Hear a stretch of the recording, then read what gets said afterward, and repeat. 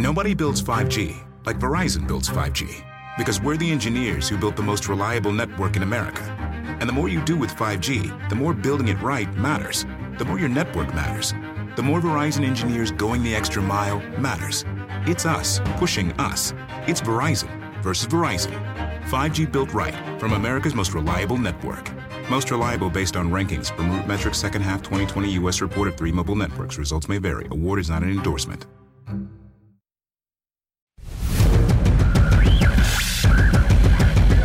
This is Not Sam Wrestling. Introducing your host from New York, here is Sam Roberts. It's go time, baby. Monday morning can only mean one thing. Welcome to Not Sam Wrestling. Welcome to it. Let's kick the week off. Let's talk wrestling. Got a big show today. It's going to be a really fun podcast. Of course, a lot of Money in the Bank preview to talk about. Probably do a full Money in the Bank preview on our Patreon podcast on Thursday. Thursday, Not Sam Thursday. And then I'm thinking maybe for a certain tier of Patreon members, we do a pre-show on Zoom. And we can all get together in Zoom and talk about it. That's over at patreon.com/NotSamWrestling. But welcome, welcome, welcome. Here we are. And I'm going to tell you right now, it's a lot of wrestling to watch this week. First of all, there's a lot of wrestlers to watch this week. Of course, last night was the start of it. If you've missed it, you've got to go back. But the season 5 premiere of Billions, starring the one and only Becky Lynch. And it seems like you keep hearing more and more that Becky Lynch is destined for that mainstream success, I guess it were. You know, they're talking about her not only being in this Billions show, but apparently Marvel is looking at the possibility of having her be a part of their thing. You know, be a part of the Marvel universe. Maybe there's something there for Becky Lynch. It really is amazing. And I'll talk about that a little bit with the guys who did Dark Side of the Ring. They're going to be on the show today. But wrestling has changed a lot, man. And Becky Lynch it's really interesting that Becky Lynch is the first person who's really gone through like that since John Cena. I feel like, you know, Hogan tried it, and Austin tried it a little bit, but I feel like Austin was never really into acting. It didn't seem like it was what he wanted to do at this time. But The Rock is the one that really changed the game for everybody. John Cena followed in those footsteps, and I think it's not just wrestlers, because it's not like you just decide one day, oh, I'd like to be a famous actor. I think I'll do that. Everybody kind of on some level wants to be a famous actor, right? Except Stone Cold Steve Austin. That's why you got to respect him. But it's not like it's the wrestlers that need convincing. It's the people that make the decisions. It's the Hollywood power players that need the pushing. It's the Hollywood power players that need the proving. And The Rock not only made it so that wrestlers could see, oh, there's life outside of the industry for us if we can hold an audience's attention the way we've been doing, but The Rock proved to Hollywood that there is a part here that translates. There is a correlation here. I mean, they've been trying to figure that out forever, not just in wrestling, with all industries. You know, the YouTubers and people who are big in one medium crossing over doesn't always work. You don't, you know, many times you see YouTubers get TV deals, and for some reason, you'd think the medium would be similar. It just doesn't work. But The Rock proved to Hollywood that WWE superstars are something worth looking into. John Cena followed in those footsteps. John Cena followed that mold. Now we see John Cena popping up in movies and commercials all over the place. Very successful acting career so far. And Becky Lynch is the next. And it really is interesting that Becky Lynch, when you really break it down, she is the first big star since John Cena. You know, I think that Roman Reigns was the attempt. And while Roman Reigns is a big wrestling star, Roman Reigns still has not, and he still could, by the way, but he still has not reached those John Cena, Stone Cold Steve Austin, Rock levels. Roman Reigns is still the guy who clearly the WWE sees as reaching those levels, and I believe has the potential to reach astronomical levels. But he just hasn't penetrated yet, and Becky Lynch has. And Becky Lynch's story is so interesting because Becky Lynch this wasn't what she was designed for. This wasn't the plan for Becky Lynch when she showed up. I think the story of Becky Lynch, just the idea that it was just a heel turn that happened at SummerSlam and the audience went a different way and the WWE decided to go with it. And it's been almost 2 years since that heel turn. And look at how much has happened in that 2 years. 2 years or 3 years? I want to say 2 years. It really is amazing. But I think that Becky Lynch is the right pick. If you were to, and it's amazing for women, but if you were to say right now who is the top star on Raw, Becky Lynch is in the argument. You know, I would say Becky Lynch is a bigger star than Drew McIntyre at the moment. I think that the goal is to make Drew McIntyre a bigger and bigger star, but I'd say Becky Lynch is a bigger star. I'd say Becky Lynch is a bigger star than Seth Rollins. Globally, outside of wrestling as well as inside of wrestling, I'd say Becky Lynch is one of the biggest stars in the company. And, you know, she deserves to be exactly where she's at. And I'm really interested to watch how this translates. I think that even in Hollywood, one of the things that goes through is this ability to connect with an audience. And that's what The Rock had, and still has, and that's what Becky Lynch has. That's why Becky Lynch is as big as she is, because she's able to connect with the audience like very few people are. And there's no reason to think that if you have the ability to connect with an audience like that it would be limited to pro wrestling. So I'm very eager to see what happens with Becky Lynch as this new leg of her career kicks off. But yes, Billions last night, so check it out on demand if you missed it. Speaking of people using other talents, I've been talking for weeks now on the podcast about how something that needs to be happening while we're stuck in this quarantine era of wrestling, while we're stuck in this era of wrestling where we can't have audiences in buildings, where wrestling looks so different, where one of the most exciting parts of wrestling, the audience reaction, is gone, is that the product needs to change wholly. And maybe there are parts that will change forever. I mean, look, even as stuff starts to open up again, it's not like everything's going to open up all at once. We've got a long haul before life returns to business as usual. So in the meantime, I believe changes have to be made to the traditional wrestling product as we know it. And I think what needs to be changed is, as I've been saying, there needs to be less wrestling on TV. Not less wrestling shows. I'm not saying that WWE needs to shorten Raw by an hour or that it should just be Raw and not Raw and SmackDown and NXT. No, I'm fine with 3 shows a week. I'm fine with a 3-hour Raw. Do what you're going to do. The more WWE on TV, the better as far as I'm concerned. I have the WWE Network because I want the option to be able to watch WWE 24 hours a day, 7 days a week, if that's what my little heart desires. But I think on those shows, there needs to be a lot less wrestling. A lot less wrestling. The more wrestling that you have on these shows, the more it draws attention to the fact that there's not an audience. The more wrestling there is on these shows, the more it lets the world know that we're missing something. What it does is it points out a negative. It points out something that we don't have.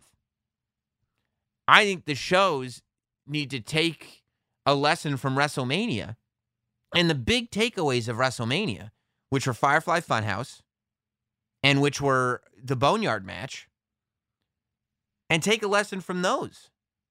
When you watch those matches, you're sitting there going, and I use matches, the term loosely, but when you watch those segments of television, you go, oh, well, maybe everything happening with this quarantine in terms of producing this product isn't bad, because I'm so glad that these two products exist. I'm so glad that the Boneyard match exists, and I'm so glad that the Firefly Funhouse match between John Cena and Bray Wyatt exists, and those two things wouldn't have existed had it not been for quarantine. So if you're going to present a product that's pure escapism, why not present it in a way that makes you go, oh, this is good, if not better? I think that when we watch Money in the Bank, I think that we're going to love the Money in the Bank match happening in Titan Tower. But I think that this sort of outside of the box way of presenting pay-per-view matches has to translate more to TV. I think that on Raw 2 weeks ago, the Viking Raiders in the car, as confusing as it was, is still something. It's still something that draws your attention to it, and it's still something that looks different. I think I was hoping that I'd see more Viking Raiders in the car so you could try to explain to me what that was all about. I was disappointed last week when I saw the Viking Raiders cutting their promo backstage. I wanted to see, with their helmets on and everything. I wanted to see the Viking Raiders in the car doing Viking stuff while they were driving. As much as that was a weirdo segment, I want to know why. Where is it going? Maybe it's going to turn into something good. And it gets us out of the Performance Center. It gets us away from the idea that there's no audience, because why would there be an audience in the car with the Viking Raiders? I think that's the stuff. I think pre-recorded off-campus stuff should take up way more airtime than it is. I think you can get superstars that are not in the building, that are not traveling to Orlando for whatever reason. When you have a limited roster in that building, send a camera to Kevin Owens' house and have him show us what the world looks like in the Owens household. We hear about his family all the time and how he does everything that he does for his family. Let's see him with his family. Let's see his kid playing with a Seth Rollins action figure, and let's see Kevin Owens break it. Let's see something happening in the Owens household. As I said a couple weeks ago, let's see Aleister Black hanging out in Titan Tower, finding all the dark nooks and crannies that are there. What really got me going on this is I was watching Carmella's Twitter. And on Twitter, Carmella has been doing impressions of everybody. And she's been doing impressions of a bunch of the women on the roster. And she's doing them TikTok style, where she's lip syncing their promos, but she has a lot of the nuance of what they do, their mannerisms, down, cold. And then she puts on these ridiculous costumes when she does it. And what really sold me was Sunday, she posted a video of her impersonating the Shield. And I loved the Rollins thing. She blurred out her face for Ambrose. But when she started doing Roman, and she started doing Roman's hand gestures, I was like, oh my God, she had this curly wig on and the goatee. But I'm like, why wouldn't you just let Carmella do those on television? And you don't even have to do them in the building. Do them TikTok style. But do them on television and have Michael Cole, make it weird. Have Michael Cole say, oh, it looks like we've got word from Roman Reigns.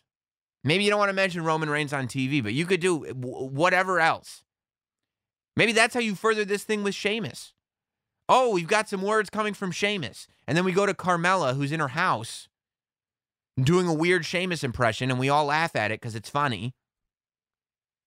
And then Sheamus can come out and do something else or whatever it is. I mean, I think that the content that Carmella and other people are putting out on social media is the content that should be on television right now, at least to some degree. You could switch it up a little bit, make it a little bit more TV friendly maybe, but do it outside of the Performance Center. I think that if you put a fresh face on all this stuff, you'll make people tune in. I think that I don't think that people are going to tune in huge numbers to watch long matches in front of no people. I think people are going to tune in because they hear some like ridiculous vignette went down, or Carmella's doing impressions, or Kevin Owens was at his house, or, use this time to, instead of just having Apollo Crews. So the story of Apollo Crews has been told in a way where all of a sudden he's really good at having matches and he's beating people, and then he gets injured. And it's like, yeah, okay. And it's working. People are behind Apollo Crews. I'm interested in the Apollo Crews story. I was bummed to find out he wasn't going to be at Money in the Bank. But at the same time, there's part of me still asking, why all of a sudden is Apollo Crews still good? Like, I've seen him be bad at wrestling on SmackDown. How did he get good all of a sudden? You could tell that story outside of the Performance Center. You could tell that story in a gym. You could edit together. Maybe Apollo Crews' promos aren't the greatest things in the world, but if you pre-produce them, they can be. Edit together a thing in the gym of him training, of him practicing his wrestling moves, of him, get across Explain to me why I should like Apollo Crews in a pre-produced piece. I just had another one in my head, but all this stuff. I mean, that's what made Boneyard and Firefly so great, was that we weren't reminded that, oh, this would have been even better. As good as this was, can you imagine if the crowd reacted? Well, no, because the crowd never would have reacted, because the matches were being presented in a different way. And I think the rest of television, of wrestling TV, needs to be presented in a different way. Short matches that get us to where we're going. I don't mind the long matches at pay-per-views. I mean Iron Man matches, but I don't mind having matches with consequence at pay-per-views that are 20 minutes long. That's fine. But I just think you'd have more people interested in TV if you put 89% of the emphasis on television on storylines and 11% on wrestling. Think about those shows leading up to WrestleMania where there was very little wrestling and people were going, wow, those promos are good. The Edge promos, the Randy Orton, the Seth Rollins, the Kevin Owens. They were all so good. Even the contract signing on Raw this week was really, really good. Or last week, I guess now, was really, really good. And I'm so sick of contract signings. But I thought the Rollins-McIntyre contract signing was by far the best segment of the show. It actually got me excited about the match at Money in the Bank. And I've seen a million contract signings. But the fact that they were able to get their points across and we could listen to them and they could tell a story is what me and Kaz were talking about on the podcast not too long ago. That it got you to this point where you were like, oh, now I can kind of lock in on what these characters are doing. I don't miss the crowd when those promos are really good. I miss the crowd in the matches. That's why I think there should be less matches. And that's why I think we should be taking advantage of the fact that there have to be less matches and just getting really creative and really weird and really outside of the box with the stuff that we're doing. That's all. We got a couple big shows this week, though. We've got a huge NXT this week. And we've got a Money in the Bank pay-per-view. So NXT this week is going to be massive. I think, so you've got Adam Cole versus Velveteen Dream and Io Shirai versus Charlotte. Now, you might think I'm breaking my own rules here, but I think the NXT thing is a little bit different because NXT doesn't have takeovers right now to build to. You just have these big TV nights. So I think that NXT, while I do think there should be a lot less wrestling on NXT, I think they should be building to, their TV should be building to nights like this Wednesday, when you've got one big TV show. I think that the show should be centered around those two matches primarily. You know, I don't think you should have a bunch of other stuff going on. I think that there's two things you should do here. I think that Io Shirai and Charlotte should tear the house down. I think Charlotte does need to keep the NXT title for now, because if Io Shirai just gets it, it's almost like, why even have, like, it kind of goes, what were you doing with Rhea Ripley? Why did you have her lose only to have Charlotte lose to Io? It wouldn't make any sense. But I do think that Io needs to have the match of her life on this week's NXT. I mean, I think that this is the match that you need to be talking about when you're leaving. And honestly, I think it's time to make an impression. I think it's time to remind the world that NXT is on Wednesday nights, even though there's no audience. I think it's time for Velveteen Dream to walk out with the NXT Championship. I think when you don't have takeovers and you're not building to pay-per-views, I think it's important to remind people that the NXT weekly television show is the most important stop for NXT. And that means anything in the world could happen on these TV shows, including something as rare in NXT as a world title change. I think Adam Cole should drop the title to the Velveteen Dream on Wednesday night.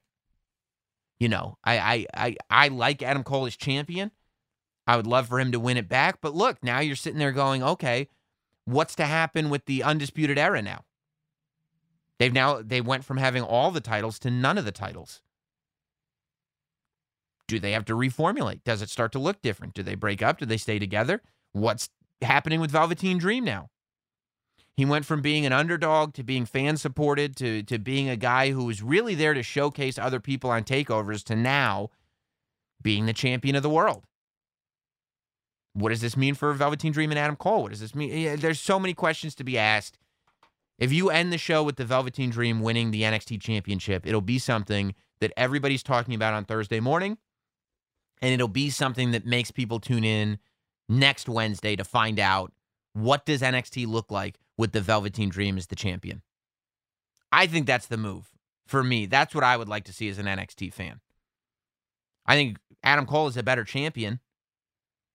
I think long-term, I'd much rather see Adam Cole as the face of the brand. But I think for what's going on right now and for where we're at and for to help everybody involved, I think the most helpful thing you can do is have Velveteen Dream win the NXT Championship on Wednesday. We also found out Jimmy Uso's out for 6 months, I think. That's what the internet's saying, which is tough because the Usos haven't really gotten the chance to rebuild the momentum that they had before they left last time. So for Jimmy to be out for 6 more months is almost like you're going to be starting from scratch all over again 6 months from now. But hey, hopefully 6 months from now we'll be in a different world and wrestling will look a little bit more like we're used to in the past. Speaking of wrestling not looking like we're used to, Money in the Bank is, of course, this weekend. As I said earlier, we'll probably do a more long-form breakdown of everything we can expect on Money in the Bank on Thursday on Patreon. But coming up at Money in the Bank, I'll tell you, I'm very excited about the 2 ladder matches, and I'm excited about Drew versus Seth. You got Bayley versus Tamina, SmackDown Women's Championship. Like, okay. Becky Lynch, as of now, is not defending her Women's Championship. I don't really think she's been on TV since WrestleMania, maybe for one promo. But that's it. She tweeted about being part-time. Yeah, you are, Becky. Yeah, you are. Good for you. SmackDown tag title match. New Day versus Miz and Morrison versus Forgotten Sons versus Lucha House Party. I think New Day's got to keep the tag titles. If you're going to put the tag titles on New Day, I would say they should keep them. But that'll probably be a pretty good match. Braun versus Bray, I think they need to do a little more storytelling with. It feels a little rushed right now. I think they got to spend some time on Friday selling me on this thing, to tell you the truth. Because right now, I'm like, yeah, no, I remember when Braun Strowman was in the Wyatt family. Other than that, I'm not quite there yet. Especially coming off of how great WrestleMania was for Bray. And then the matches that I'm excited about. Drew versus Seth. I think it's a great combination. I think Seth is great right now as a bad guy, and I think he's the perfect challenger for Drew at the moment.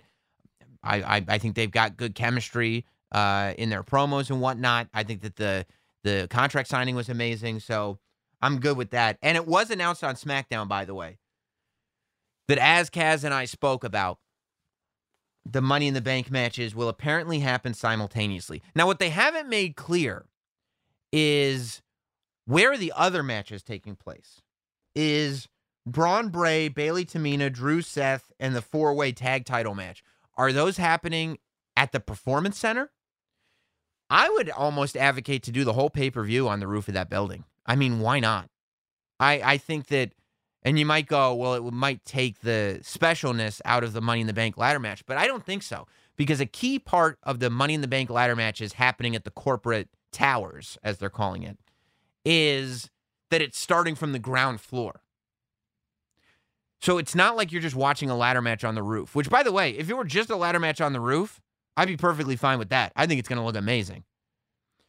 But what we're seeing is 6 men and 6 women simultaneously fighting through an entire office building. Them getting to the roof and grabbing that ladder is just going to be icing on the cake. So I think it's going to be different enough having them in that building. I would advocate for having the other matches happen on the roof. I would close the show with the simultaneous 2 Money in the Bank ladder matches happening. And by the way, I think that that's the only way to do it, to do them simultaneously, as we talked about a couple weeks ago. Because otherwise, you're going to have the women smash up the building and kind of reveal everything there is to reveal, and then have the men come back and do it again, an hour later. Doesn't make sense to me. So I like the idea of having it happen simultaneously. I think that we're going to be, going back and forth and this shot and that shot and this shot and that shot. We're going to be telling many stories simultaneously over the course of this event, which I think is awesome, which I think is great. And who knows, maybe they start the Money in the Bank match on the ground floor, and while that's happening on the ground floor, maybe there's, Braun and Bray are happening on the roof, and you're going to go back. I mean, I don't think so. I would rather see the ladder matches both happening. This is their allotted time. But who knows? I do think, though, I actually think if you have the matches happening on the roof, then it does build anticipation for what you're going to end with, which is the ladder match happening throughout the building. I would advocate for that to happen. When you look at who do I think is going to win, who do I think is going to go home with that Money in the Bank ladder match, with that Money in the Bank briefcase, I should say, you've got Asuka, Shayna, Nia Jax, Dana Brooke, Lacey Evans, and Carmella in the women's match. I mean, I think it's going to be Shayna walking home with the briefcase. I think that that's kind of the no-brainer, especially after what she did in the Elimination Chamber. I feel like this is how it would happen. Like, I feel like Dana Brooke's probably going to get her arm broke on the ground floor. Somebody else, maybe Asuka's going to get it. Oh, Carmella's probably going to get her arm broke on a second floor. Maybe Lacey Evans gets her arm broke on the third floor. Asuka gets her arm broke on the walkway to the ring, to the roof. And then you've got Shayna and Nia squaring off in the ring. And then Nia gets her arm broke before Shayna goes up. I don't know. Maybe not. Maybe Shayna's not going to break everybody's arm. But I do think that'll be a good way, a good storytelling process. But I think Shayna Baszler will probably win. It could be Lacey Evans. If you want to have a good guy on SmackDown with the briefcase, it could be Lacey Evans. But I think Shayna's probably the more realistic pick. Either one of those two. For the men, you've got Otis, Daniel Bryan, Rey Mysterio, Aleister Black, and Baron Corbin. Stranger things have happened than Otis winning this briefcase, okay? Stranger things have happened. I don't think it'll happen, but there have been stranger things. If I had to pick right now, I would think we're going to have a gauntlet match tonight on Raw. No, we don't know who's in it yet. I would not be surprised to see Jinder Mahal win the gauntlet match on Raw and then go to Money in the Bank and win the briefcase. I would not be surprised to see Jinder Mahal walk out of Money in the Bank with that briefcase. If I had to pick one person now, that would probably be my pick. Second place is Aleister Black. Third is Otis. Believe it or not. I think Otis is more likely to win than Bryan, Ray, or Corbin. I hope Corbin doesn't win. It didn't work out for him last time. It left a bad taste in my mouth. I think Corbin needs another refresh. I think very, very highly of Baron Corbin. But I do think he needs a bit of a refresh. So that's what I think is going on with Money in the Bank. We have even more wrestling content, though, coming before then. Of course, Dark Side of the Ring is on every Tuesday over on Vice TV. And they've had some amazing, amazing documentaries this season already. It's a 10-episode season. Every week they're doing an hour-long episode. The Dr. D, David Schultz, John Stossel show might have been my favorite of the season. It was really, really good. They did an episode on Brawl for All. They did an episode on Dino Bravo. They're doing a whole bunch of them, and they're just so good. And if you haven't seen them, make sure you watch them all on demand. I can't imagine a wrestling fan not liking them. The New Jack one is incredible. But this week, they're doing a show on Herb Abrams. Herb Abrams was a promoter who ran a promotion called UWF. And there are so many legends about Herb Abrams that it's hard to keep them all straight. But in terms of actual facts and in terms of actually knowing his story, I really don't. And that's one of the reasons why I'm looking forward so much to this episode of Dark Side of the Ring. I know the legends, and I know the bits and pieces, and I know some stuff that could be true and some stuff that could not be true. But I'm really interested in hearing the story finally packaged all together. And that's what they're doing on Dark Side of the Ring this week. I decided to reach out to Evan Husney and Jason Eisner, who are the people behind Dark Side of the Ring. because I basically wanted to pick their brains not only about this season, but about Herb Abrams and just have a conversation with them about Herb Abrams and the UWF, and also pitch them my idea. I have a topic that I desperately want to get covered on Dark Side of the Ring. So I wanted to pitch them my topic as well. We'll get into all of that here. Ladies and gentlemen, my guests on the podcast this week are Jason Eisner, Evan Husney, the people behind Dark Side of the Ring. All right, we got a lot of Herb Abrams to talk about, but first, I love eating food. You probably love eating food too, but it's tough right now. There are days with what's going on in the world where I don't want to open the door. I certainly don't want to leave the house. Well, that's where Postmates comes to the rescue. I love Postmates. Given what's going on in the world right now, they've created non-contact deliveries. So I can order from my local restaurants, and everything is going to get left right outside my door. But get this, if I want a little fresh air, if I want to go to a restaurant, no problem. They also have Postmates pickup, so you can order takeout right from your local restaurant if you're on the road or whatever you're doing. Listen up. You guys need to be supporting neighborhood spots right now. It's important, okay? You want to support the local people in your community that are trying to make a living. You want to make sure that the economy stays afloat. And it's so easy to do. You can do it without putting yourself at risk at all, thanks to Postmates. And Postmates, they don't just deliver burgers and sushi. No. They can make your life easier. They pick up everything you need. Walgreens, 7-Eleven, CVS, whatever stores that you shop at, they'll pick stuff up for you, and they're going to drop it off right outside your door. You can do it all through the app. You never even have to talk to a person. It's fantastic. Just download Postmates on iOS or Android. Find your favorites and get anything you want delivered within the hour. For a limited time, Postmates is giving listeners to this show $100 of free delivery credit for your first 7 days. Pretty much no delivery fees unless you absolutely lose your mind. To start your free deliveries, download the app and use code Sam Roberts. That's code Sam Roberts. One word, SAMROBERTS, for $100 of free delivery credit for your first 7 days when you download the Postmates app. Anything you need, anytime you need it, Postmate it. The Not Sam Wrestling interview. So in our quarantine quest for content, these two men have stepped up to the plate and they've delivered some of the best wrestling-related content in this period of time when we could use it so badly right now. Evan Husney and Jason Eisner are on with me, the creators and the men behind the entire Dark Side of the Ring series on Vice TV, which has been fueling all of us for so many weeks now. Jason, Evan, what's the haps, guys? Hey, thanks for having me. Yeah, well, thanks for making all these wrestling documentaries. You're welcome. Everyone's welcome. Yeah.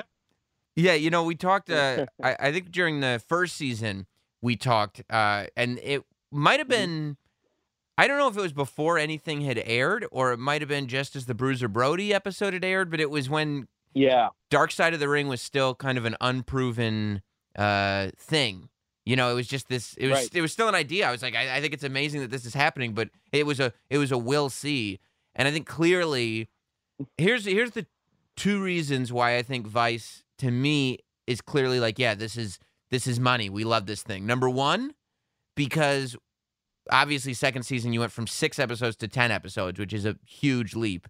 And number two is the topics of this season's episode. So we've got your big kind of marquee topics, which are starting the season with Benoit, ending the season with Owen, middle of the season is Snuka. Those are huge topics to tackle.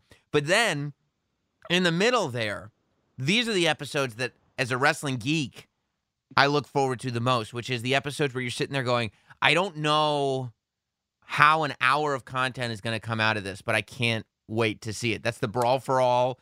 That's the Dino Bravo story. That's the stuff where you could tell a normal person who's not a wrestling fan, I just spent an hour of my time watching a documentary about this thing, and they'll just look at you like a dog who's heard like a really high-pitched ding. Did you get any of those crooked head dog reactions when you were explaining to Vice, look, here's the topics that we want to tackle this season. They include Dino Bravo and his mob-related life, and Herb Abrams and UWF. Oh, what's that? Oh, it's this wrestling promoter that nobody's heard of. Yeah. No, I mean, I think because of kind of what we had proven with season one, we've been fortunate to not have any real pushback or anything in terms of the episodes we wanted to do. And yeah, we just wanted to try and create like a group of episodes that feature different types of stories and have like lots of variants in terms of, because you have a lot of subjects like some of the more tentpole ones like you're describing that are, difficult, hard, very, very, very dark stories. And we wanted to also mix it up and have some stories that have just different, like the Dr. D. David Schultz episode kind of has a different flavor. The Brawl for All definitely does.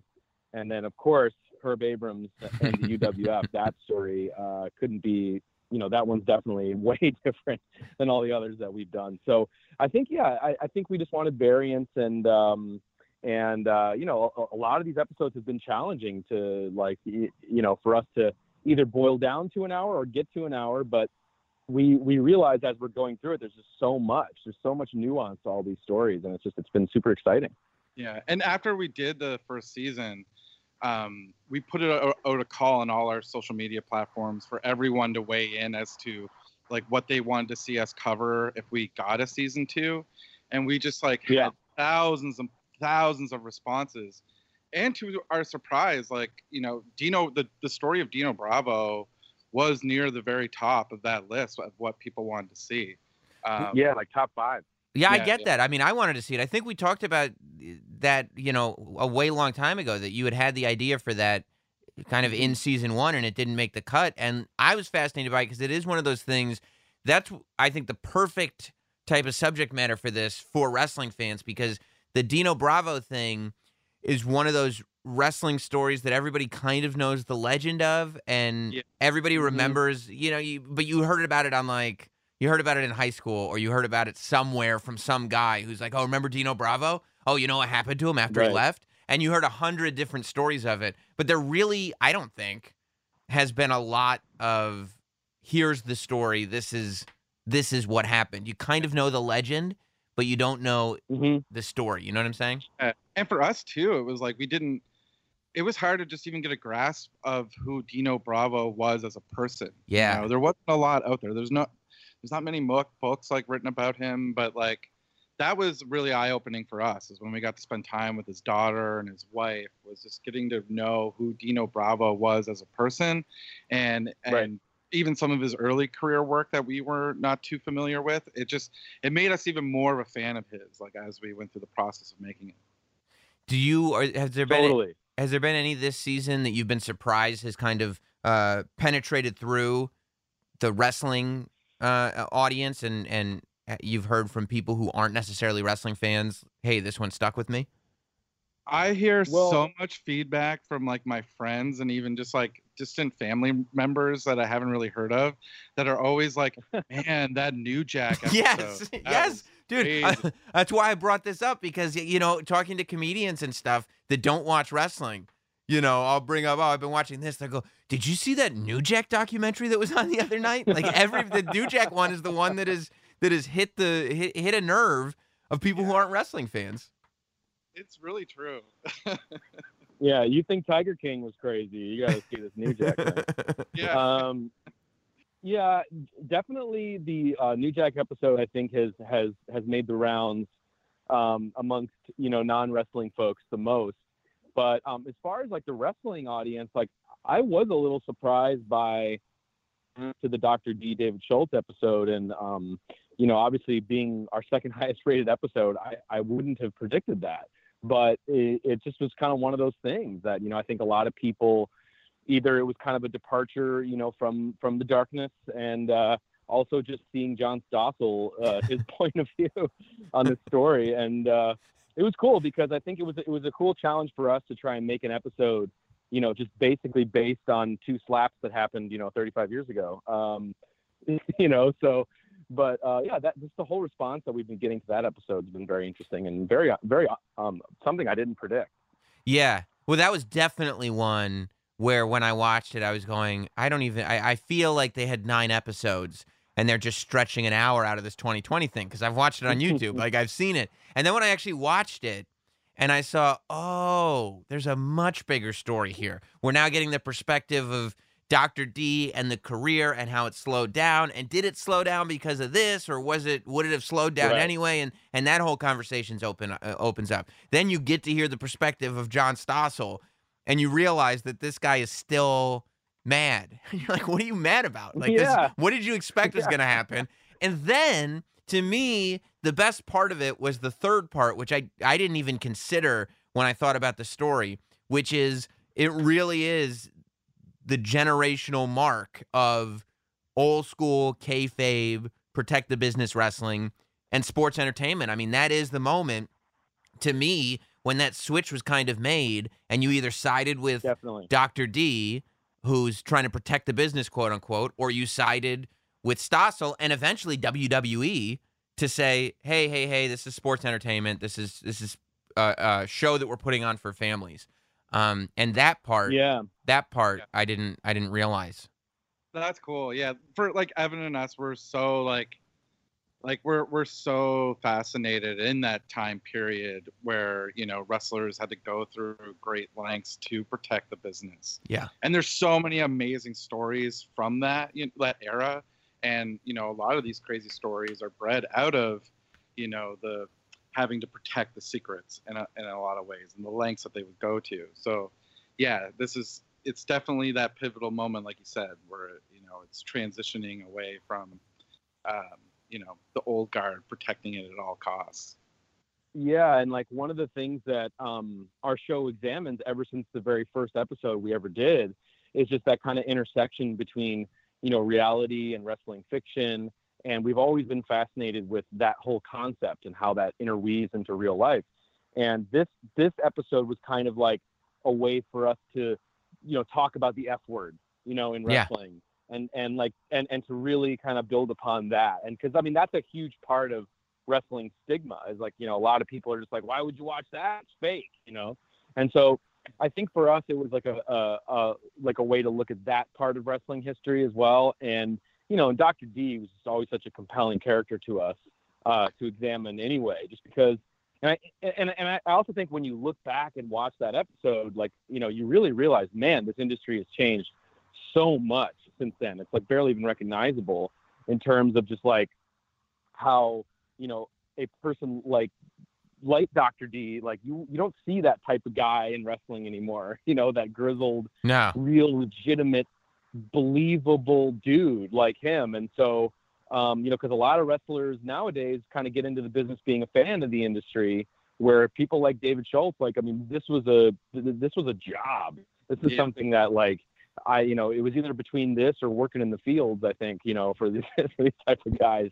And so it's just, they don't make them like they used to, I guess. Yeah, I feel like Brock is probably the last person who you would be afraid to ask a question to. Like, Brock is that guy who you watch on TV and you're like, nope, that's just Brock. There's no character there. That just Brock is just Brock is just Brock. And I think that there is. You're right. There's nothing like that anymore. I also think that whether you guys know it or not, and I'm sure this happened in the first season too, there's certain, like, I think New Jack, Dr. D, and maybe a couple other people, I'm sure that their careers, as far as like taking a run on the convention circuit, probably goes through the roof after these things. I have to imagine that, like, you know, getting an autograph and a photo from Dr. D and New Jack probably went way up after these documentaries aired. Yeah, and if you can get them together in one photo. Because New Jack, because they could be like a whole new bounty hunter tag team. That's right. Oh my God, that'd be amazing. I did see New Jack, like, he posted last night that he was like selling autographed figures on his website that he made, and like it blew up. Like, people were just like, oh my God, they were so excited. And I think he's attracted even a new fan base. You know, wants that stuff. And it was sold out instantly. Like, as soon as I went, I was just like, it's not even listed up.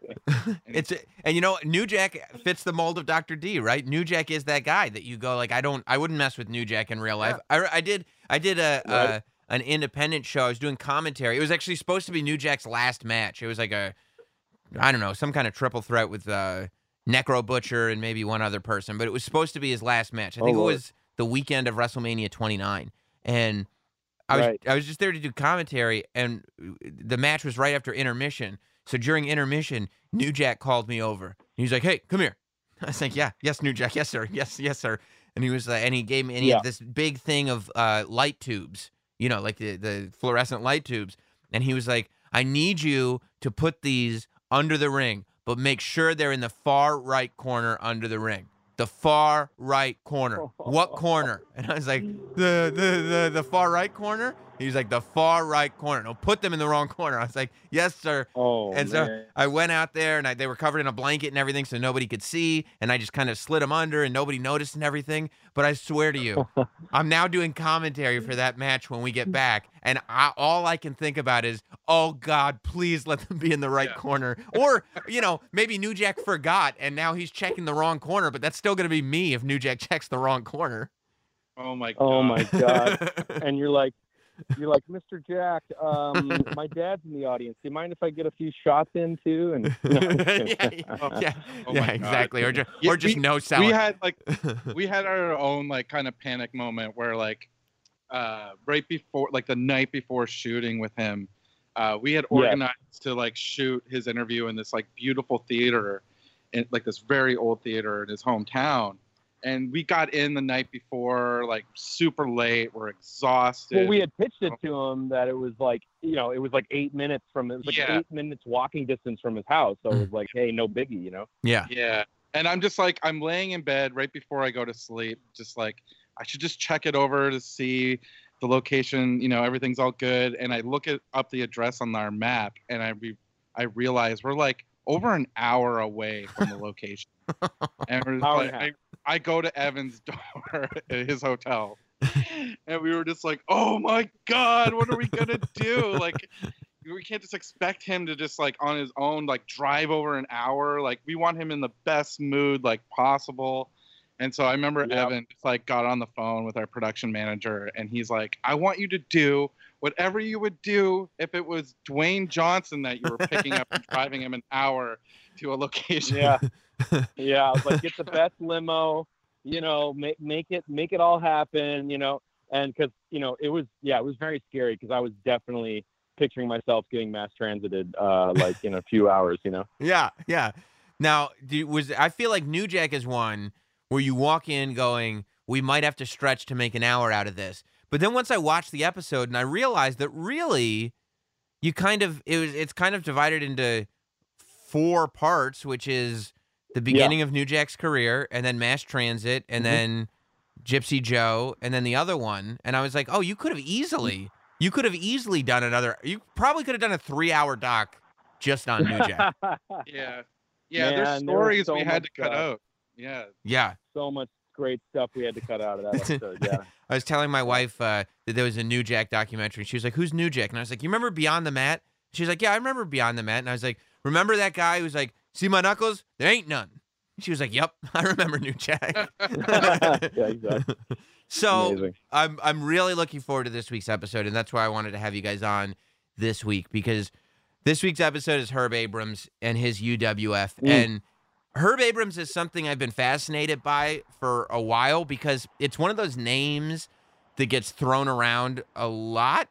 And there's maybe, I don't know, there's 3 or 4 stories that are on the internet. Not a lot of stuff on the internet. And then just but it's usually 3 or 4 stories, but told 200 different ways.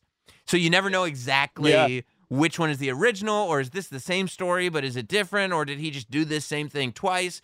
And I mean, to me, one of the great things is looking back at sort of bad wrestling and going, how did this happen? And I feel like UWF, that's it to a T. From the beginning, my favorite thing is the starting point of UWF. When you go, okay, UWF, and you go, you mean Bill Watts is UWF after he took the territory? No. Bill Watts didn't copyright UWF. So Herb Abrams came out and started a promotion by the exact same name because it wasn't copyrighted. So why not? And you go from there. Yeah, I mean the Herb Abrams and the UWF story. I have to say, almost out of any other episode we've done, out of all 16, maybe Gino being the only other example, but Yeah. really one of the only stories that we really knew almost next to nothing about before going into it. And the whole genesis of doing this story for the show actually goes all the way back to before we even had the series greenlit. I actually was, because Vice wanted us to obviously pitch all these different stories when we were first developing the show. Mm-hmm. And I reached out to a few people who I knew that obviously, know a lot of crazy stories in this world. And Sean Oliver from Kayfabe Commentaries was one of those people that I reached out to, because I figured, man, he's done so many wrestler shoot interviews, so many interviews with wrestlers, that he must have heard some crazy shit along the way. So I figure, why not just pick his brain for stories? Plus, and it's not actually, like, it's also, he's like the one guy too, that when he does his interviews, like he'll go like, well, who's the one wrestling interviewer that would have a segment where just rate who has the biggest penises? And you're like, yeah, oh, Sean, I know, Oliver's the guy. Yeah, exactly. Exactly. His stuff is pretty wild. Yeah, I love it. But so anyway, yeah, so, and also I should say Jason and I have bought so many of his, kayfabe commentary DVDs, like the Roddy Piper one, the Billy Graham, all that stuff. And so anyway, so we I called him and just for story ideas. And the one story he was like, well, the one you have to do, because it's so Vice and no one's done it, is the Herb Abrams thing. And I never heard that name. It just kind of went in one ear and out the other. But he did tell me, he was covered in baby oil, chasing, hookers around with a baseball bat. I was like, oh my God, and so that actually that story made it into the original pitch deck for the series. Mm-hmm.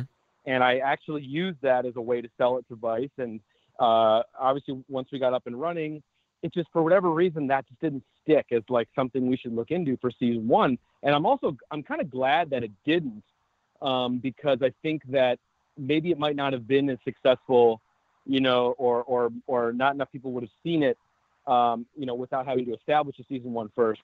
But anyway, so when it came time to season 2, Sean had me on his podcast and he was grilling me, essentially being like, wait a minute, man, I told you about this story and you didn't do it for season 1. What the hell? And, he was like, we don't need another Montreal Screwjob documentary. We need this Herb Abrams story. What's the deal? And I actually, and then he just pitched it to me again, like on his show, like he was going through all the story points. And I was like, God, he's so right. As that's what I kept thinking. And I just felt so bad. So the next day I went to the office and I just basically made it like a staff announcement that we are going to start looking into this story, ditch whatever plans we had before, and then I actually pointed to Howard and I was like, you need to get on this immediately. And he works for us and he did a tremendous job in terms of research. And yeah, he just looked into the story and we were off to the races and we just couldn't believe what we were uncovering and the people we were talking to. It was amazing. Yeah, I mean, it's awesome because I think here's what I know. I kind of know the wrestling part of it. I know a little bit about the history of the promotion, UWF, and I know enough about, the shows and kind of remember the shows being put on when I was a kid and have gone back and watched, some of the shows that have popped up on YouTube and stuff. And then beyond that, I know how he died, which to my knowledge, and you guys can correct me if I'm wrong, I believe that on the last night of his life, he was found in his office, covered in baby oil, butt naked. It's either baby oil or Vaseline, depending on who I ask. Baby oil or Vaseline, butt naked, chasing a prostitute with a baseball bat, high off his mind on cocaine.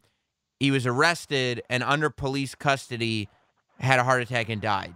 Is this true? There are several legends, but there are commonalities between those legends. Yeah. And I think the baby oil and the cocaine are definitely in all of those legends. And Okay. I think a baseball bat's involved with all of them as well. Okay. But we go through them all. Oh, There's good. Good. A few Yeah, scenarios. this is definitely Tuesday night, you're going to get the Rashomon of this whole incident as it. I hope the documentary ends like the movie Clue, and then it goes, or here's what could have happened, but here's what really happened. that would be amazing. Like depending on which market you tune into our show on Tuesday night, you get a different ending. Yeah. But no, it definitely is one of the harder things we've had to confirm, like in terms of the details. And it's like everyone had like these different versions of what they heard, and it's like, but this was reported in the newspapers, so it's based in like somewhat of a verifiable fact. It just was a really hard thing for us to confirm in terms of like any sort of official police records or anything. Really? But obviously, yeah. But like a lot of the folks that like knew Herb very well, which you'll see in the documentary, are getting information like right after it happened. And so everyone has like a little bit of a different story in terms of what happened.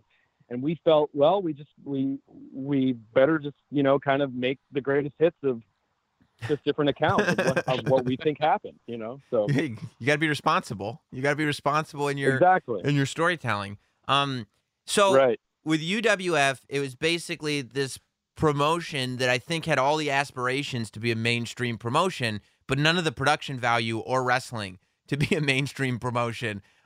You look back on it, and it started like around 1990, and it was kind of mainly filled with guys that you had seen previously in the 80s in WWF, a couple of NWA runoffs, and then some new talent. Mick Foley started with UWF, and a couple of other people. Who was the blonde? There was Wild Man Stevie Ray. Stevie Ray, yeah, not Steve Ray, not Stevie Ray from Harlem Heat, but Steve Ray was a big person there. And then wasn't Jack Armstrong? Is that right? He had like he's like a barrel-chested guy. You had Sonny Beach. Beach, yeah. You had Sonny Beach and Steve Ray, who were the tag team Wet and Wild. You had Dr. Steve Williams, right, obviously, who was a big name there. Right. Paul Orndorff was there. Captain Lou. So he had those names, and then and then he also had, which I think is a character that a lot of people are going to be discovering on Tuesday night, is he had, because Herb became his own kind of, proto Mr. McMahon character on the show. Like, I mean, he kind of made himself as the star of the show, and he had his own adversary, which was a guy named Colonel Red, who was like this managerial persona that was on UWF. And man, the promos, and the spots with Herb and Colonel Red are some of the most hilarious and memorable aspects of the show, for sure. So you had all sorts of types. That's amazing. Yeah, and didn't they have Colonel De Beers do like a super racist guy?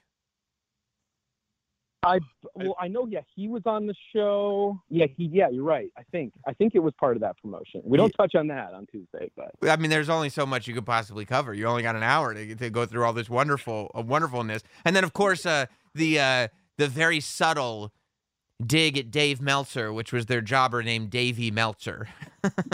Right. Which was the very first thing that ever was on the air for UWF, which is so funny. And it's like, Herb didn't obviously appreciate the way he was being portrayed in the dirt sheets when he was launching UWF. So his response was, the very first thing you ever saw on the UWF Fury Hour was Dr. Death Steve Williams match beating up this guy named Davey Meltzer and then shoving a piece of paper in his mouth and pouring dirt in it. So it's like, the dirt sheets, get it? I mean, and it's just like this. It's amazing. Yeah, I think if you really search for the nuance, you might be able to find it in there. Exactly. Yeah, and he announces UWF Federation at John Arezzi's one of his weekend fan conventions. Yeah. And at that time he announced that Bruiser Brody was going to be involved, and Bruiser Brody was already dead at that point, and he said that I think Blackjack Mulligan was going to be doing booking for him, but he was in jail at the time. So he was just making all these like elaborate like promises. But then eventually he did get Andre the Giant on board, which was like a huge win for him. So he got Andre to come on for, I don't know, maybe like a couple days to do some promos. But then literally like the next day, like Vince McMahon like called Andre back up and booked him back in WWE. That was when Andre came back to like manage the Bushwhackers at SummerSlam 91. He took them right out from under Herb, huh? Yeah. Oh, poor Herb. Yep. Poor Herb. And that was one of the things that, I know that was a big shot to him. Yeah, but like one of the things that we kind of discovered along the way with doing this story is like, Herb was a huge wrestling fanatic. Herb was actually at the first WrestleMania. As a fan, wrestling was his life, and he made a bunch of money early on with a clothing store chain that he had. And he just one day was like, I want to start my own promotion. Like, I believe I can do this. He had that big, wrestling fan dream. And then basically he started to piece this thing together, and he started to recruit wrestlers at John Arezzi's fan weekend and putting this whole thing together. And he is a very, like, from what we gather, a very charismatic dude. And he just basically got all these guys to really buy into his vision. And like, it was kind of like they were all under this, like, yeah, fuck yeah, let's go out there and let's kick some ass and let's make this thing a real success. Everyone really believed that they were on course for success until these checks were bouncing, a lot of empty seats, a lot of empty seats in some of the shows and all these things. And then people started to believe, well, this really isn't what it's cracked up to be. And so I always kind of look at it, maybe it's a crude comparison, but I always kind of say this is sort of the Fire Festival of wrestling stories, because, you have the promise and you have all the salesmanship and all the charisma behind it. But then once you get there, it's a total disaster. Okay. It's funny that you say Fire Fest, because like when I first read the description and kind of knowing the little that I know about Herb Abrams and the UWF story, I was like, okay, if I were to make this into a, first of all, all I'm thinking about, I've been thinking about it for like a week now, is making a Herb Abrams movie, like a actual, movie, because I think it would just be amazing. So at first, it's funny that you say Fire Fest, because at first I was thinking this is like the Wolf of Wall Street version of wrestling, or the wrestling version of Wolf of Wall Street. But I've now changed that, since you were basically describing Herb Abrams just now, as we're having this conversation. Yeah. Herb Abrams is, and it's really kind of getting weird, the comparisons. I don't know if you've seen The Room, but Herb Abrams is clearly the Tommy Wiseau of professional wrestling, down to the fact that nobody knew where Tommy Wiseau got his money from, but he insisted that it was from a clothing company, Street Fashions USA. Well, that's how I'm sure there's definitely shades of some Wiseau in there for sure. But like, it's also also because you see, obviously Wiseau is making himself the star of the room. Yep. And this is kind of like there is some of that, narcissism in there, I guess. But, the thing with Herb is that I will say, is that there was a big question of where the money came from. And like, we know there was some financiers that came into the UWF along the way, but Herb had made all of his money from this clothing company that he started, which was for big and tall women. That was called. You can't write this. You can never write this. Of course, that's where he made his money. It was called "I'm a Big Girl Now." Is what the name of the store was. That's got to be the most flattering place to go. Of course, if you're an oversized woman, you want to go to a store called "I'm a Big Girl Now." Oh my God. But that's where the money, started, that launched UWF, which is just amazing. And then, and then I think, there also one of the things that was really interesting was that, Herb had basically, when he started running shows, he felt that he could sort of be the West Coast WWF. And so he felt like maybe I should try and join forces with Vince McMahon. And Wow. so, and this story is corroborated through one of the folks we interview. His name is Lenny, and like Lenny was like the straight man in the story. He's like the real producer of the UWF. He was the guy that tried to keep everything together, tried to keep Herb sober, and really tried to keep him focused. Like he's a great person too. What a great dude. But like Lenny basically, confirmed that Herb had a meeting with Vince McMahon where he pitched him like, let me take the West Coast. You can keep the East Coast. Let me take the West Coast, and then obviously Vince was like, take a hike, get out of here, but and that was what really bruised, Herb's ego and really kind of forced him on this path to try and literally not just be competitive with WWF, but actually take them down. That was like his ultimate dream. He really he seems there's a lot of spite in his style of promoting. The fact that he's mad at Dave Meltzer for writing nasty things about him, so he goes on television in his opening match of his promotion and does that. That he has a bad meeting with Vince McMahon, so now he's changed his goal and he wants to put Vince McMahon out of business forever. Like it doesn't seem necessarily like he's the most sound businessman. I feel like he might be a little bit more emotional than logic. Am I right on with that? Oh, of course. Yes. Yeah. I think even to the point where you'll see, I'm kind of spoiling it a little bit, but when you see the UWF like sports channel belt, like television heavyweight championship belt, Yeah. Oh, it's like yeah. when you realize the messaging behind it, because on either side of the strap it says UWF, Right. but when you like fold it to like hold it up, it just says "FU" on either side, and it was like it was literally him directing it towards Vince McMahon. And like, Yeah. after you see it, like the belt is actually quite beautiful. It is colorful, and now It's an with that amazing belt. meaning behind it, I think it's like the coolest, like one of the coolest wrestling belts ever. Yeah. After Tuesday night, it'll become the most sought after belt, I think, Yeah, Yeah. I mean, That's who, of all time. do you it's know? a incredible historical artifact that it's priceless. Do you have any idea who owns the IP? Like who owns the copyright? Like who can make those replica belts? That's a really good question. I mean, yeah, like from what I understand, like the UWF IP is kind of a big question mark Of course because it I is. think Herb, because I don't know if it was really ever settled, before Herb died. So Right. I don't know. It could be with the family, but yeah, I'm not sure.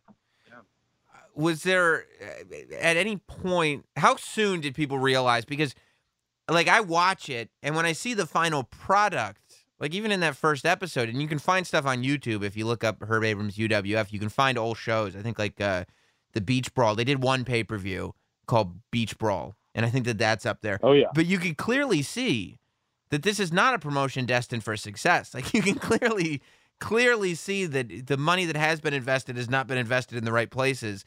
I have to imagine that it was pretty quick that checks were bouncing and wrestlers were figuring out like, oh, okay, this might be a money grab more than a, hey, this is the team I'm going to put on my back. Well, there's one thing I'll say about that is like a lot of guys were obviously getting stiffed on pay, like you were saying, which is the thing that we look at extensively in the episode. But when we interviewed Mick Foley, it's like, Mick Foley came out of a situation in WCW where he felt like, he was pretty stifled in terms of what he could do creatively. Mhm. And now, obviously, knowing now what we know about Mick, he's an incredible artist in this world, right? So he always felt like even though sometimes the money, wasn't right and, things were screwy, but he had so much freedom I to see. really kind of discover himself in the UWF. And so he attributes that time to being able to really hone the character of Cactus Jack because of basically not having anyone telling him what to do. And so that's really interesting too. And that was really cool, when he brings that up in the interview and talking about, that like he had that opportunity with the UWF. So I guess for some, like for him, obviously it was kind of it was a total necessary period that I think he went through. So then he could eventually ascend, into what he became.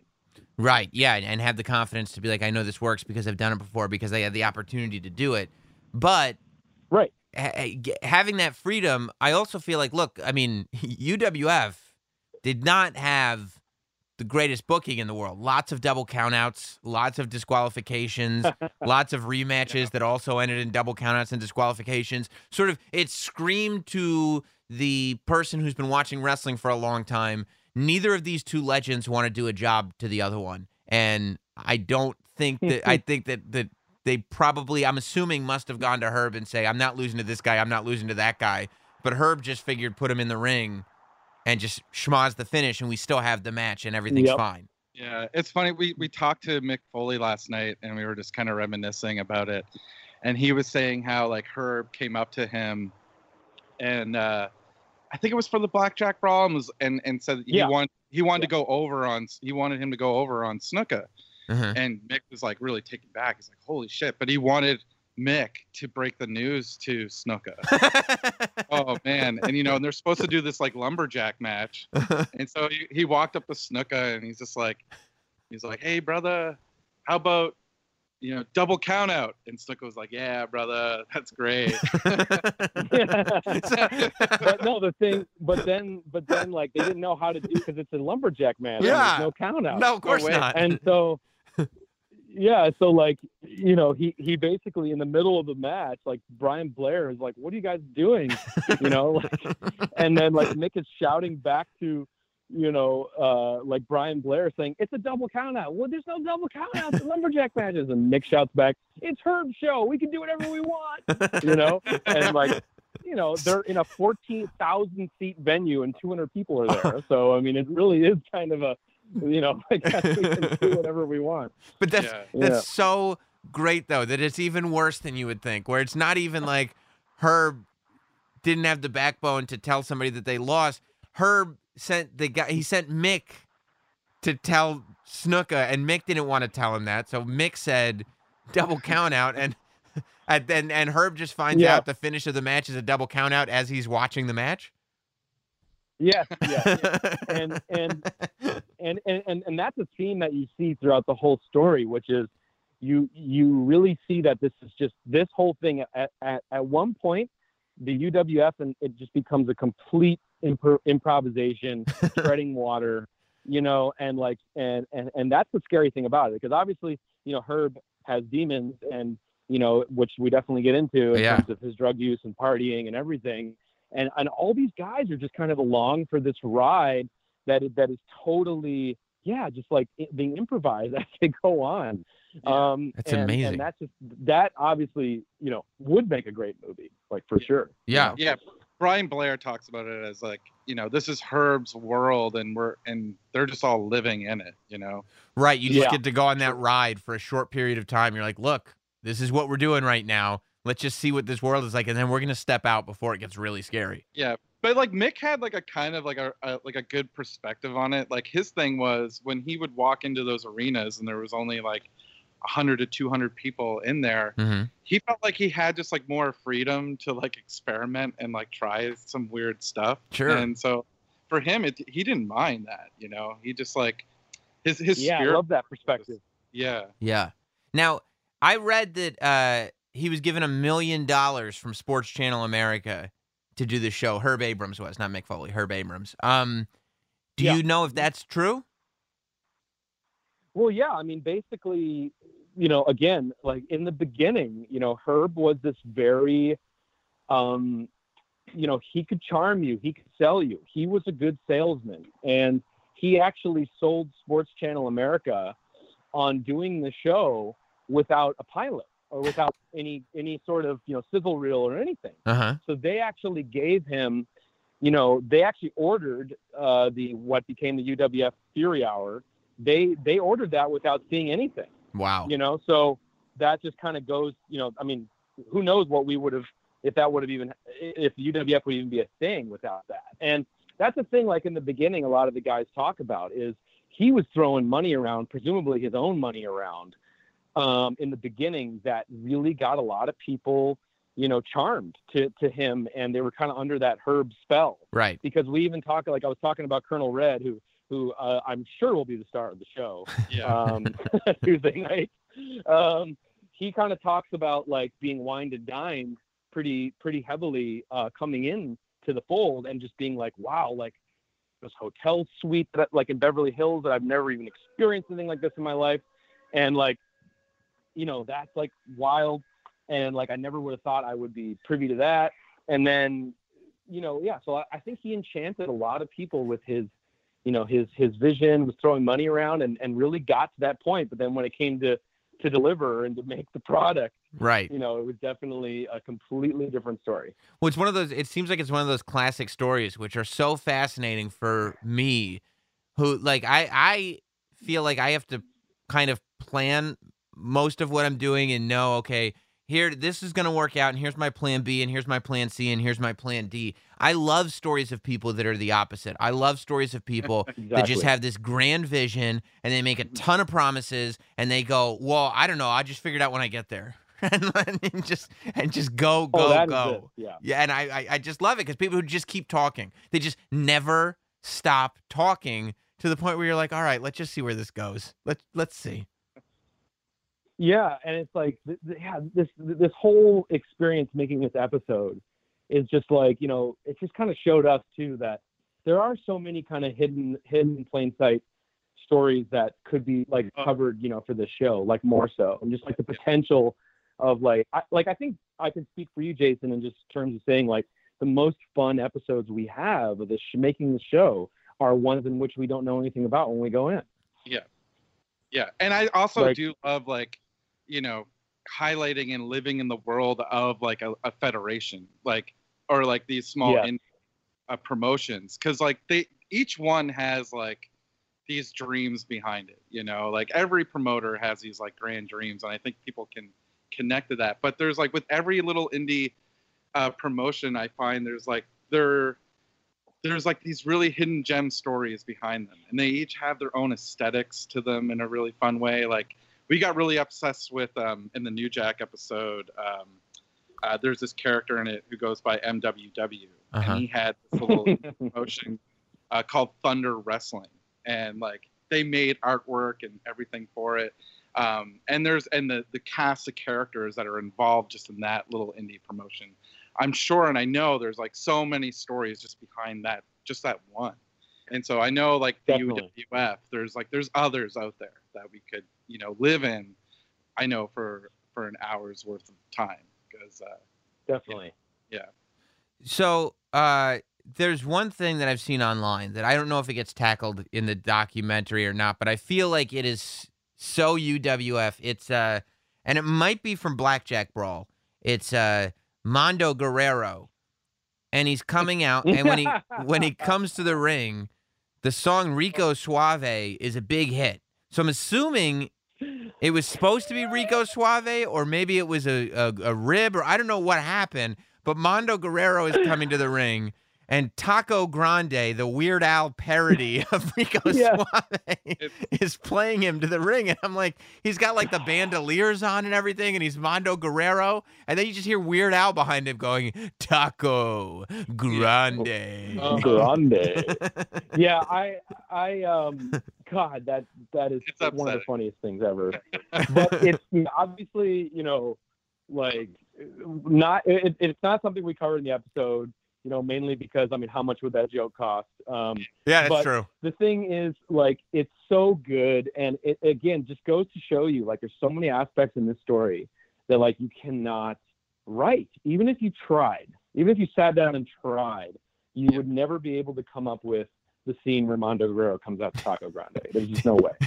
And it's just amazing that the things that happen in the UWF. Did you get any insight to why that happened? Just not that it's in the movie, but just for my own personal edification.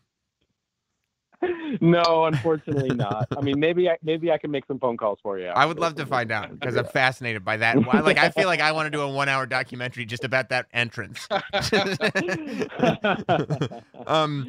Do you know? Amazing. So they did, I guess, Blackjack Brawl. That was the live show, and that was their last show, correct?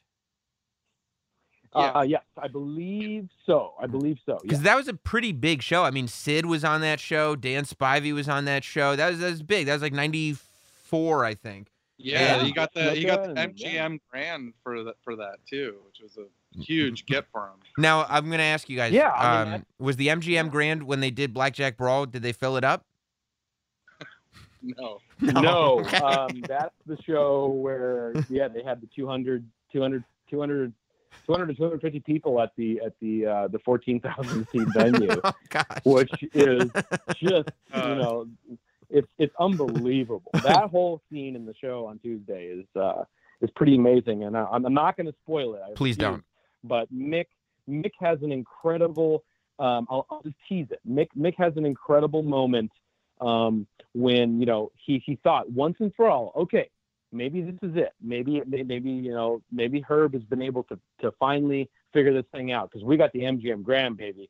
And then he has an encounter with Herb, I think the night before or the day of, and then when he starts seeing what Herb is talking about, he's like, oh, no way, this is going to be a success. And that's one of my favorite moments in the whole episode. Oh, I can't wait. I really can't wait. Was there a plan? Because the show isn't booked like this is our last show in business. Like, you literally at one point have the Spivey and Sid, the Twin Towers, kind of either reuniting or breaking up. I don't know. Something went on with the two of them on that show. Was there like I guess there was never a plan, right? But was there a plan coming out of Blackjack Brawl that just never came to fruition? Or was this just sort of the way of life for Herb Abrams? Yeah, as far as I know, he always kind of was trying to get things, back to the way they were from that 94. Because he passed away in 96. Right.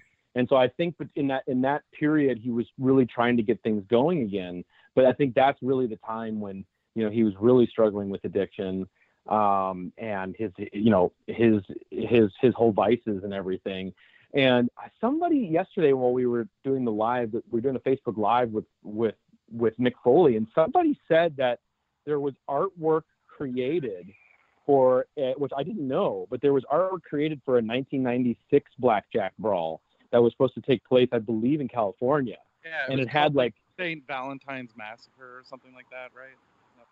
Yeah, and it had like Mick was on the card, but like Mick would have already been, in talks with WWE. So yeah. I don't know, like it's one of those just things. And then in the episode, he also he was kind of pleading to Lenny, who was his partner for so many years, like, Lenny, I'm straight, and there's like big plans in the future, Lenny, and you have to kind of, by that point, kind of roll your eyes a little bit. You do. And you can and I like goofing on it and pointing out all the silliness of it.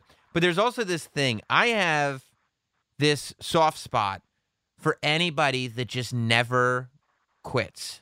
Like somebody that has a dream and wants to do something, and as ridiculous as it gets and as bad as it gets and as much as the entire world is saying, what are you doing? This is dumb. Just never quits. I love stories of people, whether they succeed or not, even if they never succeed, the fact that they never quit and just kept going. Yeah. I mean, I love that in a real way. Yeah, same here. And you do, even through the course of discovering the story, as we're gathering more details, and hopefully you'll feel that in the episode, is that you kind of are rooting for Herb. You want him to succeed. His dream and his ambitions is so, there's so much charisma behind it, and you want to get behind it, and he's trying to take on Vince McMahon, and it's just, you really do want to see him, make it, but he just drags everyone down. Yeah, and also I think too, one thing that people will be a little surprised at when they see the episode is that I think everybody involved, for the most part, not everyone, but for the most part, even though they got stiffed on pay and things didn't work out and these dreams didn't come into fruition, I think everybody at the end of the day really liked Herb as a guy, you know? Right. And that's kind of saying something, after kind of screwing people over and having these big false promises.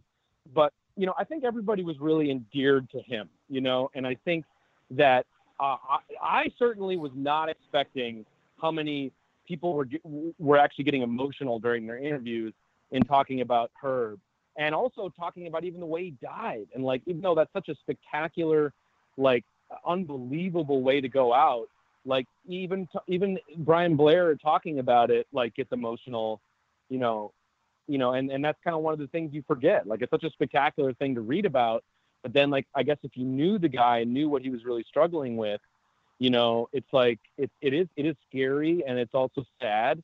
And you know, Colonel Red, like I was mentioning, who will be like one of the MVPs on Tuesday night, he also kind of mentions to me. He actually mentioned to me when he was talking about it, the way that Herb went out, is he was saying, like, if you were to see that in a movie or a TV show, you know, you would really think that that's, you know, a funny, crazy scene. But to see it with your own eyes, you know, must have been a completely different story. And that's true. You know? Yeah. And to know sure. the guy too, right? To know, like, because that's what we forget, like, especially being wrestling fans, like, we could build these characters in our heads, and that's what he is. And we can consider Herb Abrams and his wrestling career and his death all part of this, like, wild character, and just tell stories, because you forget that he's a human being. Like, he's just a person, right? Yeah, like I think, like, you know, he was like a huge wrestling fan and chasing down, you know, his like favorite wrestling legends, and maybe wanted to be like a legend in his own right. And he did become one. I'm not sure if it was the way in which he had planned to become one, but, you know, I think Herb did. Yeah, and also, like, one of the other things too about him that maybe doesn't come through the episode as much as it should, but the other thing too about him that's really interesting is that, you know, look at the landscape of wrestling in 1991 and kind of the direction it was going in, very cartoony, right? And I think one of the things that was very important to him was that he wanted wrestling to go back to the way that it was. So he was kind of, you know, as a fan, from a fan perspective, he was kind of a traditionalist and a purist. And he also kind of saw these guys like Paul Orndorff and, you know, who had a few more years left in them, and some of them kind of being discarded and going by the wayside. And he really kind of felt like there was more to get out of them. So, you know, that was also kind of a thing for him too that was important, was like showing you wrestling, or that's what he was trying to do, is showing you wrestling kind of in the way that you remember it, sort of, that kind of a vibe, like a more, you know, but obviously, you know, some things didn't turn out that way, but that was his intention anyway, which is a good place to come from at that time. Right. Yeah. There's two kind of promoters that end up with, you know, checks bouncing and people not getting paid. One is that, like, scumbag promoter that's just trying to take money from everybody. And the other one is the person that is legitimately spending all his money. Like, you're not sitting here. I don't think that Herb Abrams was getting rich while nobody else was, unless I'm wrong. I mean, I'll learn on Tuesday. Yeah.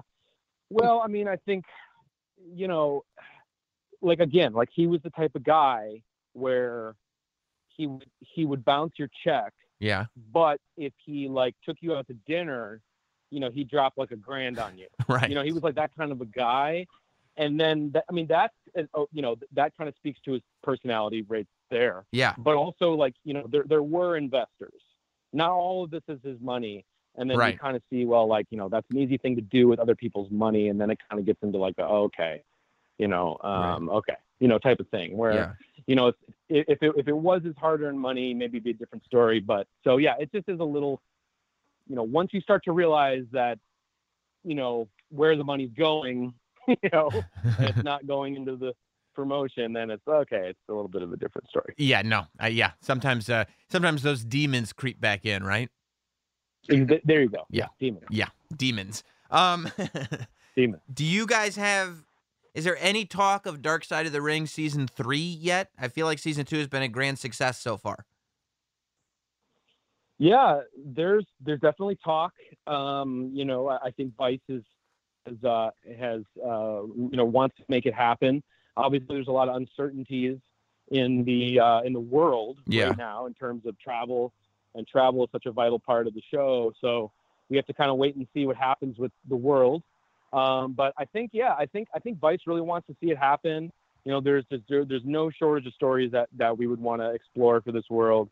And I think, you know, season 2 was really cool for us because I think it really showed that, you know, stories like Dr. D, which, you know, are you know, a little more niche, I guess, even in this world, and maybe Herb Abrams, you know, and it can kind of really show that those types of stories, you know, can do very well. So I think that'll give us the opportunity to explore, you know, some even more obscure stories if we do a season 3. So, yeah, I think, we have to kind of see how the world, what happens there. And then if we can,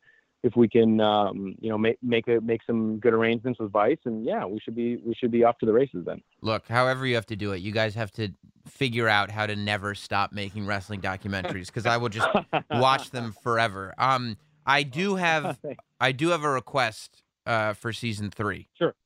Yeah. Please. The Heroes of Wrestling pay-per-view. Oh. I mean, to me, I remember the Heroes of Wrestling pay-per-view.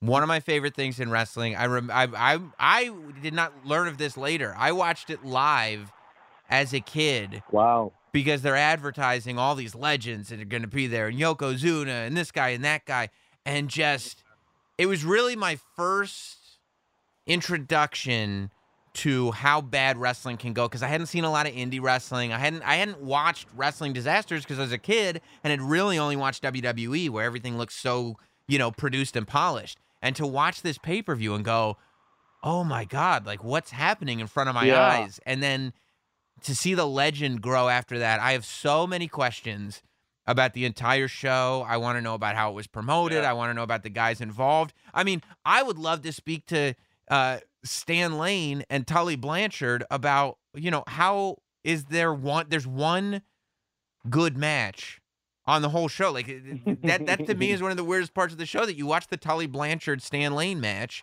and you go like, oh yeah, that's a really good match. And you go like, what universe is that taking place in, that it existed with all this other stuff going on this pay-per-view? That's great. Wow. Yeah. We really love the stories that center around like an event, and that we can. Yeah, I was just gonna say that. Yeah, that's great. Yeah, and I mean, yeah. Yeah, and I was just gonna say, I would definitely give you credit on that too, because that one no one's ever pitched to us before. I've never heard that as a possible idea for an episode. So that's pretty cool. Yeah, I just want to and then like they say that that they were supposed to be, I think the promoter wanted to run them quarterly, except it was literally the most lowly bought pay-per-view in the history of professional wrestling. So it was certainly a no-go, and the main event got changed day of, and Yokozuna. I mean, the whole thing is just really amazing. Yeah. Do you have less than even the UWF Beach Brawl was only like, it sold between like 100 and 1,000 pay-per-views. Oh, okay, all right. Maybe it was more than Beach Brawl then. And it was actually when we were doing our narration with Chris Jericho. It was funny. Oh, I was gonna say in this episode. Yeah, he said that when he was young, he was one of the people who bought the Beach Brawl pay-per-view. And we were just blown away by that. That's awesome. Yeah, and he said that Chris also said that the audio didn't work or something, in terms of like getting it like I think him and Lance Storm like kind of had some like pirate setup or something where they were getting pay-per-view, or I don't know how, like in Canada, like they got it, but like the audio didn't work. And so they were like forced to do their own commentary for Beach Brawl. So somewhere out there in the universe, and I know Lance has tried to dig it up because we've been trying to figure this out, but there is a tape somewhere, maybe it's gone, but of Chris Jericho and Lance Storm doing commentary on Beach Brawl. Which, I mean, the fact that now you've got a documentary about UWF on Vice, literally at the same time as Chris Jericho is doing commentary on TNT, and you've got this tape that exists, we need to find it immediately. I know. I actually texted Chris about it the other day, and he's like, I checked with Lance, and he can't find it. Everyone out there, check your VHS tapes. If you're in a place with VHS tapes, just check them. Double check them. Yeah, check them and see if you got them. But and like one of the other just like funny little Jericho details on it too is that the Beach Brawl pay-per-view took place at the Manatee Civic Center in Palmetto, Florida. That's where they did the event, and it was it was a major disaster. Mm-hmm. And Chris debuted. His WCW debut was at the Manatee Civic Center, and that was the first place that he debuted. And he told us a story of like when he got there, he like walked in and he was just like, "Whoa, this is where Beach Brawl was." Like taking a moment to realize like he's on sacred ground. Yeah. It's perfect. Yeah, so amazing. It's perfect. Well, do you have any? Now that I've pitched you Heroes of Wrestling, I mean, obviously, without spoiling, are there any stories that you want to tell specifically at some point? Yeah. Yeah. Well, I mean, there's like a lot of stories that like Jason and I, and we did this with season 2 also, is we held a lot of them. We like held a lot of our cards. We didn't want to show too much because, you know, we definitely, some of the stories we want to make sure we're pitching to the families first. Right. And, you know, make sure to get there okay first before we just blab about it all over the internet. But one of the stories that I have thrown out there, because I think it would be really interesting, and it goes back again to the making of one single event, which I think would be an incredible story, which is the WCW event in North Korea. I think would be an incredible episode. I've talked to Eric Bischoff about that a little bit, just because I'm so fascinated by the whole thing. I think that's a great idea. Cool. Yeah, so that's definitely the one that I would probably put into action pretty much right away if we get the go ahead. Yeah. Yeah. Well, awesome, guys.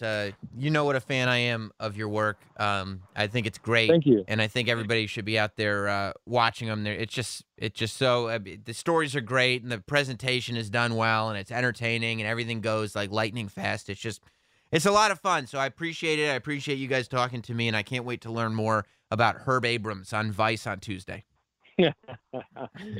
Thanks, man. Thank you. Thank you, guys. Thanks for listening. Follow at Not Sam on Twitter, Instagram, Facebook, and YouTube.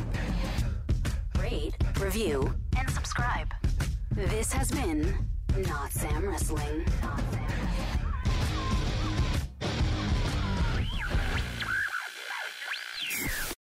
Nobody builds 5G like Verizon builds 5G.